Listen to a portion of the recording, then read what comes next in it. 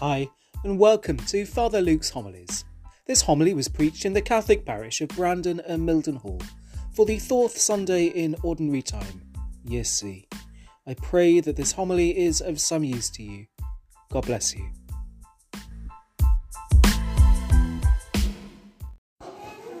The Lord be with you. A reading from the Holy Gospel according to Luke. Jesus began to speak in the synagogue. This text is being fulfilled today, even as you listen. And he won the approval of all, and they were astonished by the gracious words that came from his lips. They said, "This is Joseph's son, surely." But he replied, "No doubt you will quote me the saying, 'Physician, heal thyself,' and tell me, 'We have heard all that happened in Capernaum. Do the same here in your own countryside.'" And he went on, "I tell you solemnly, no prophet is ever accepted in his own country." There are many widows in Israel, I can assure you, in Elijah's day, when heaven remained shut for 3 years and 6 months, and a great famine raged throughout the land. But Elijah was not sent to any one of these. He was sent to a widow at Zarephath, a Sidonian town. And in the prophet Elisha's time, there were many lepers in Israel, but none of these was cured except the Syrian Naaman. When they heard this, everyone in the synagogue was enraged. They sprang to their feet and hustled him out of the town. And they took him up to the brow of the hill of their town was built on, intending to throw him down the cliff. But he slipped through the crowd and walked away. The Gospel of the Lord. Praise to you, Lord Jesus Christ.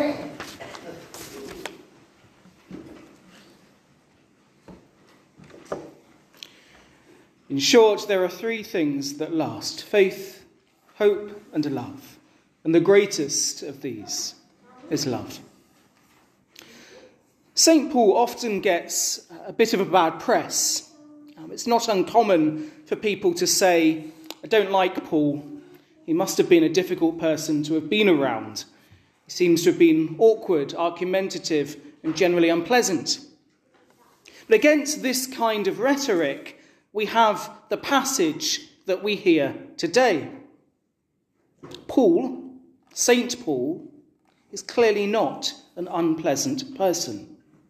It seems impossible, to me at least, that this passage could have been written in a personal letter by a founder of a community to that community, unless he knew, and he knew that they knew, that this was the kind of person that he himself was. Of course, that doesn't mean that Paul lived up to this stunning picture of love every day, but that he had spent his life and energy being what he was and doing what he was for the sake of other people, walking in the footsteps of Christ and embodying to the best of his ability the love that Jesus showed on the cross.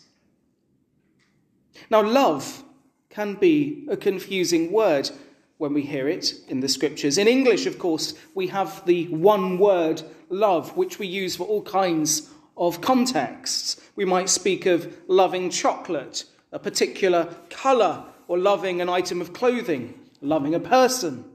We use the same word, love, but clearly we mean different things by it.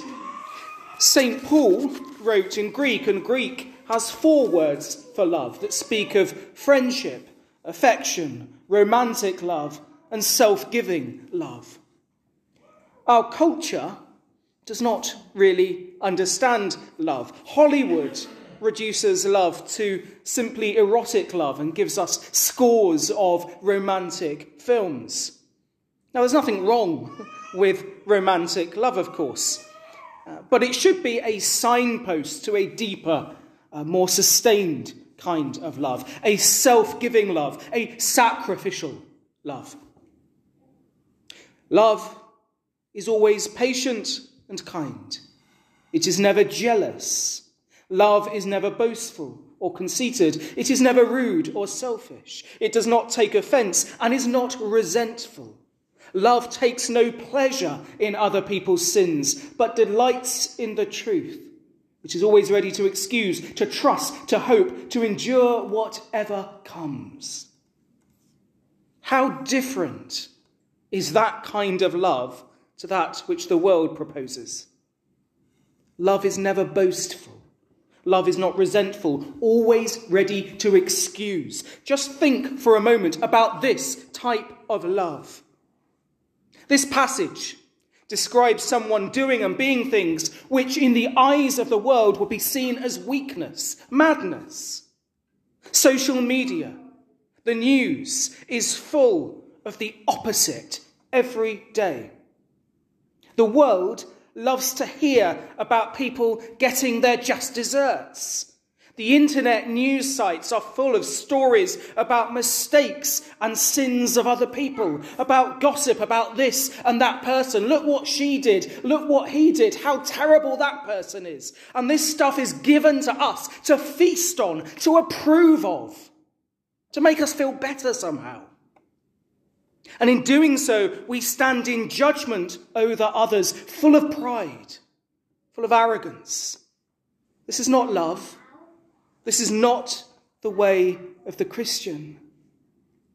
Love is always patient and kind. It is never jealous. It is ready to excuse, to trust, to hope. This is the love that as Christians we are called, no, we are commanded to live. Love is not an option, not a nice thing that we might think about doing. Jesus doesn't say, love the Lord your God and love your neighbour as yourself when you feel like it. He says we must love, full stop. Not only if they look like us, or if only they have the same political views, or if only they are nice to us. No, Jesus says, love your enemies and pray for those who persecute you. Now, to love like this, we must remember that love is an act of the will for the good of the other. Love, just like faith, is not a feeling. It's not an emotion. Love is deeper. It's a decision of the heart. And it's a decision that all of us can and must make and remake many, many times. We must choose to love. God chooses to love us. God has said a permanent yes to us. And we are called to say yes back to God, and in doing so to make a yes to others. Now, God does not put limitations on his love. It's unconditional. He loves us completely, utterly, totally. He loves us always, whether we do something good or bad. We are not worthy of God's love. We do not earn God's love. He gives it to us freely and perfectly.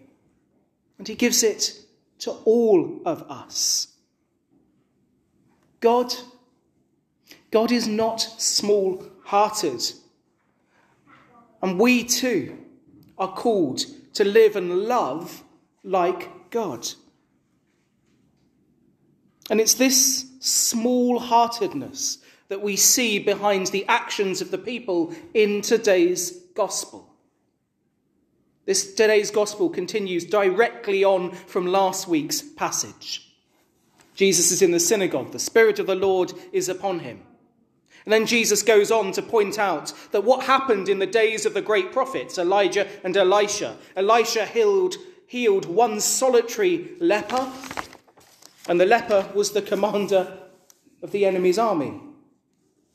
That's what did it.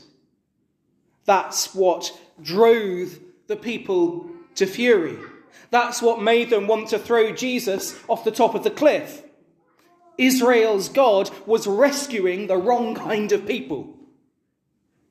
It's a bit like, stay with me, it's a bit like someone in our country or France during the Second World War speaking of God's healing and restoration for Adolf Hitler and the Nazis. It's not what people wanted to hear.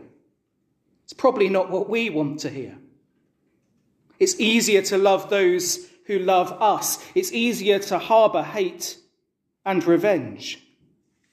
This message was and remains shocking. And here's the point. Jesus' challenge to his people brought about a violent reaction, and the gospel still does this today. The gospel still challenges all interests and agendas with the news of God's surprising, unmerited, free love and grace. That should challenge us, encourage us, and inspire us to love like God. The world will only be what it's meant to be, and we will only be who we are meant to be when we learn to love as Christ taught us. Love is the answer. Love is a decision. Is it one that we are willing to make?